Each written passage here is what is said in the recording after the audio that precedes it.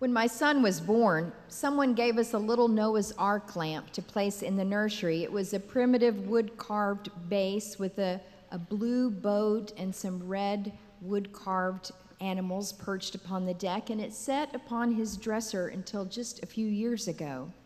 But I'm not the only mom who loves the adorable art associated with Noah's Ark.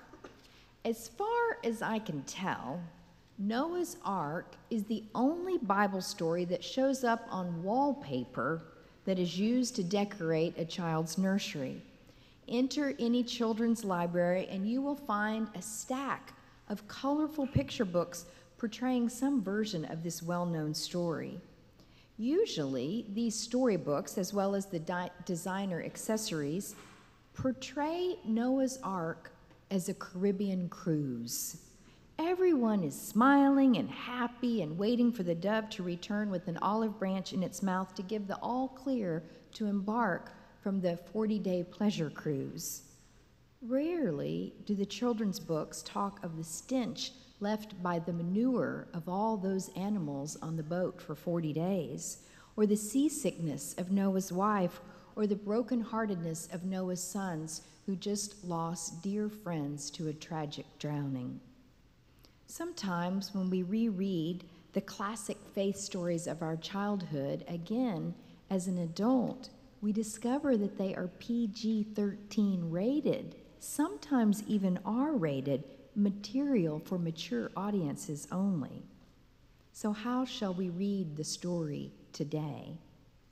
I picture the ancient people of God 3,000 or 4,000 years ago sitting around a campfire out underneath the stars telling this story for a particular reason. We know that there were stories of a great flood and a boat rescue that floated around in various cultures and religious traditions, such as the Epic of Gilgamesh. And we know that these flood stories vary both in detail, in conclusions, and in dramatic emphasis. So as the ancient people of God sat out there under the stars around the campfire, why did they tell this story? What question were they seeking to answer? What longing did the story of Noah's Ark satisfy or evoke? If you look at the beginning of the story, before Noah takes out a tape measure and starts measuring the cubit lengths of the planks, you learn that God is ticked. The people were wicked and evil, and God was sorely disappointed. God grieves this unfortunate turn of events. Why did I make these people anyway?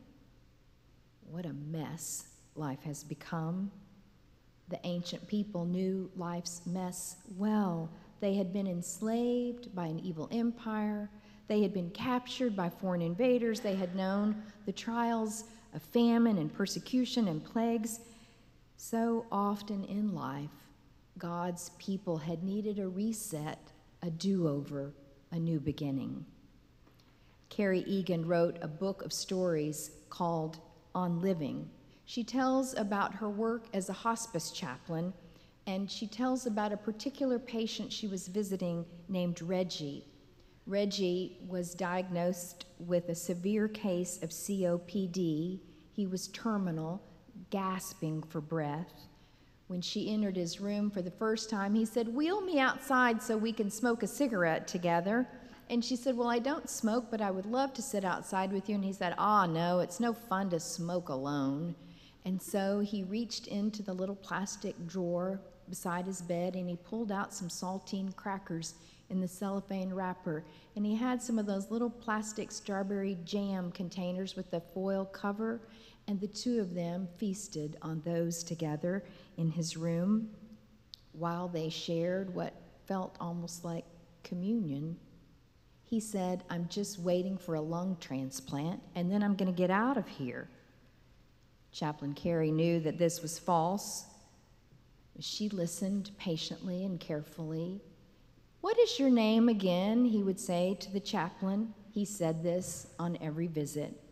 And then he went back to his bitter complaining about how the doctors and the nurses and the social work Folks would not take his application for a lung transplant seriously. Wouldn't it be great, he said, if I could just breathe and I could get out of here? Chaplain Carey said, yeah, it would be great. And he said, if I could just get out of here, I'd get a little fishing boat and I'd get a dog. I'd take your kids fishing. Chaplain Carey encouraged him, if you could get a new lung, you could do all of that. Yes, he said, I want another chance to live. I want to start over again. I want to live a good life. When the day came that Reggie could no longer breathe, a different hospice chaplain was on duty. The chaplain came into the room and Reggie was startled. Where's the lady with the blue eyes? She had not been there for 6 months. She had been reassigned to a different hospital, but Reggie remembered her because she had allowed him to dream of starting over. Maybe the ancient folks in this story also dreamed of starting over, of living a good life this time. Instead of giving up on us when we showed the most evil side of ourselves, God somehow in the story finds a way for them to start over, to be saved. Some see those flood waters as kind of a cleansing of humanity, giving them a new beginning. Do you remember just a few pages before in Genesis 1 when it is the beginning of all time and God hovers over the face of the deep? God sweeps God's Spirit over the face of the waters, and new life comes up out of the chaos of the water. And here again, God saves and brings new life out of the chaos. Others have suggested that the flood was a kind of baptism where people immersed their lives again into God's holy ways so that they could live life afresh. Still, this does not settle the minds of those who protest that many, in fact almost all, drowned. For me, the most astounding part of the story is not that there was this fantastic flood, or that Noah's life was spared, or that the animals were called to come on 2 by 2 so that creation would thrive again in the future. For me, the most shocking part of this story is that when Noah and his family and the animals come trouncing down the gangplank at the end of the flood and step their feet onto the marshy, wet ground, God speaks and says, never again. Never again will I destroy every living creature as I have done. God promises to be a different kind of God. This dramatic change of heart reminds me of a novel called News of the World by Paulette Giles. At the beginning of this little novel, a retired Civil War captain named Captain Kidd accepts the handsome sum of $50 in gold to transport a little girl named Johanna back safely to her family in San Antonio.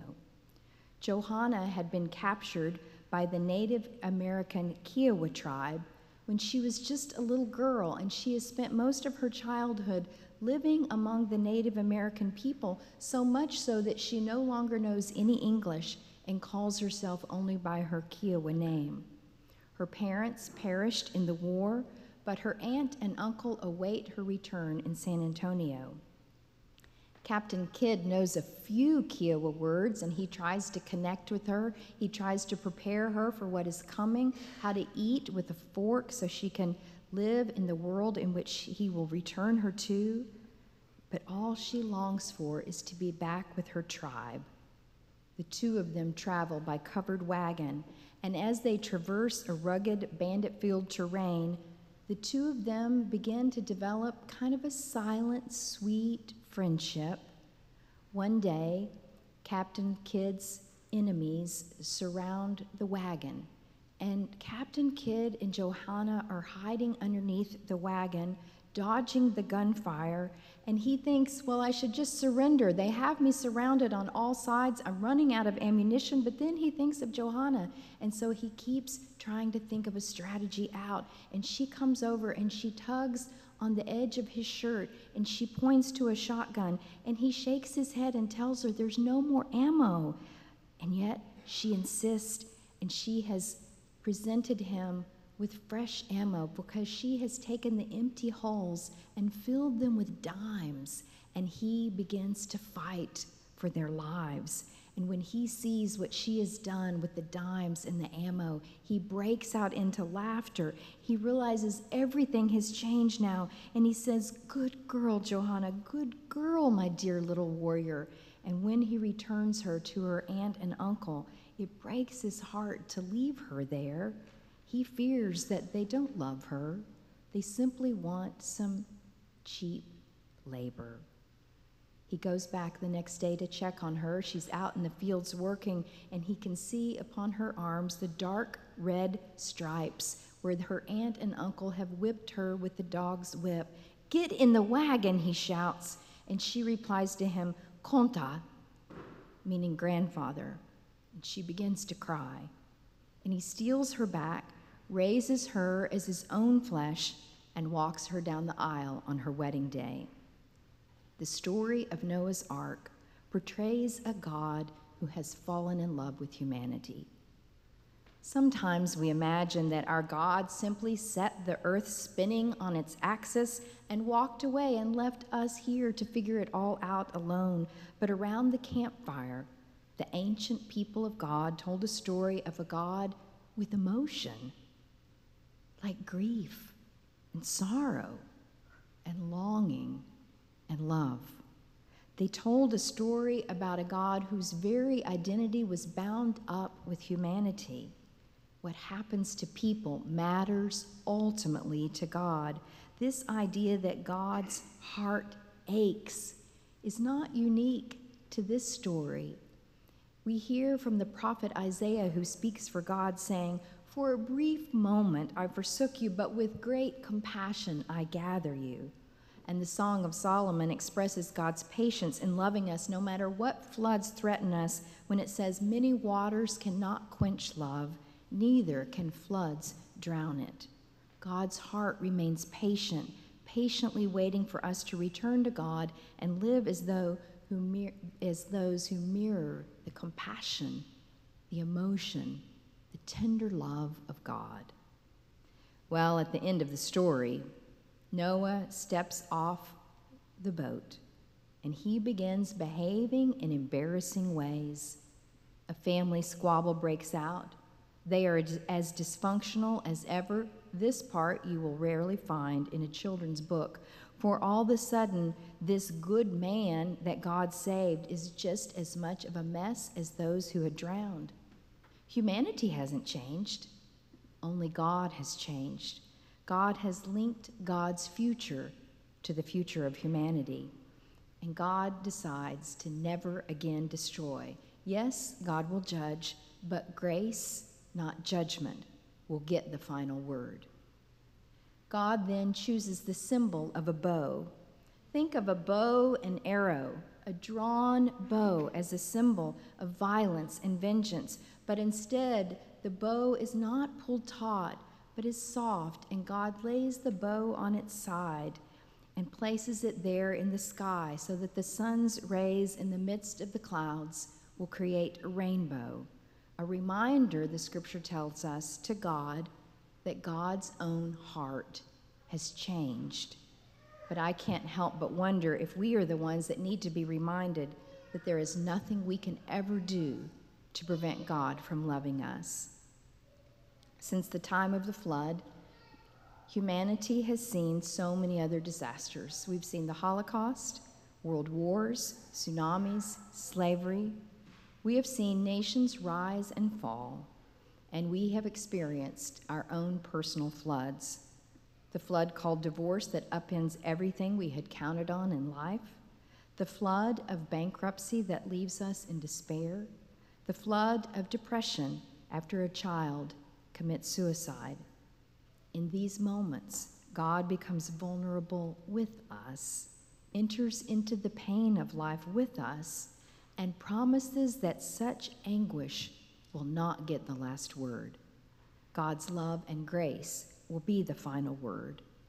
Or as one scholar puts it, God cannot be God if our sin has the final say on the future of creation. You know, when cathedrals were built, they called this center section where you are seated the nave, from the Latin word navis, or ship. And they built in the ceiling rafters to resemble the keel of a boat, so that when they sat in the nave, they could look up at the rafters and remember that this is a ship turned upside down, because never again will God need a ship to ferry God's people safely home. God has promised to love the people forever. And so it is God's love that is the ark carrying us safely home. Though the waters of trouble will surely rise around us, we will not sink. God's love and hope will carry us beyond our own ability. I knew a little boy once who played baseball. Baseball was his passion, his obsession. After machine pitch and coach pitch, he was excited to finally become one of his little league team starting pitchers. He pitched a few no-hitters. Eventually, he moved on from baseball. He gave up baseball for soccer and girls and cars and guitars. But years later, when he was almost an adult, he told his dad that he always knew playing baseball that when the game was on the line, the coach never called him in to pitch. He could see that the coach didn't trust him. And so the trust that he had in himself began to erode. In the story of Noah's Ark, we see that God puts us in at the crucial moment.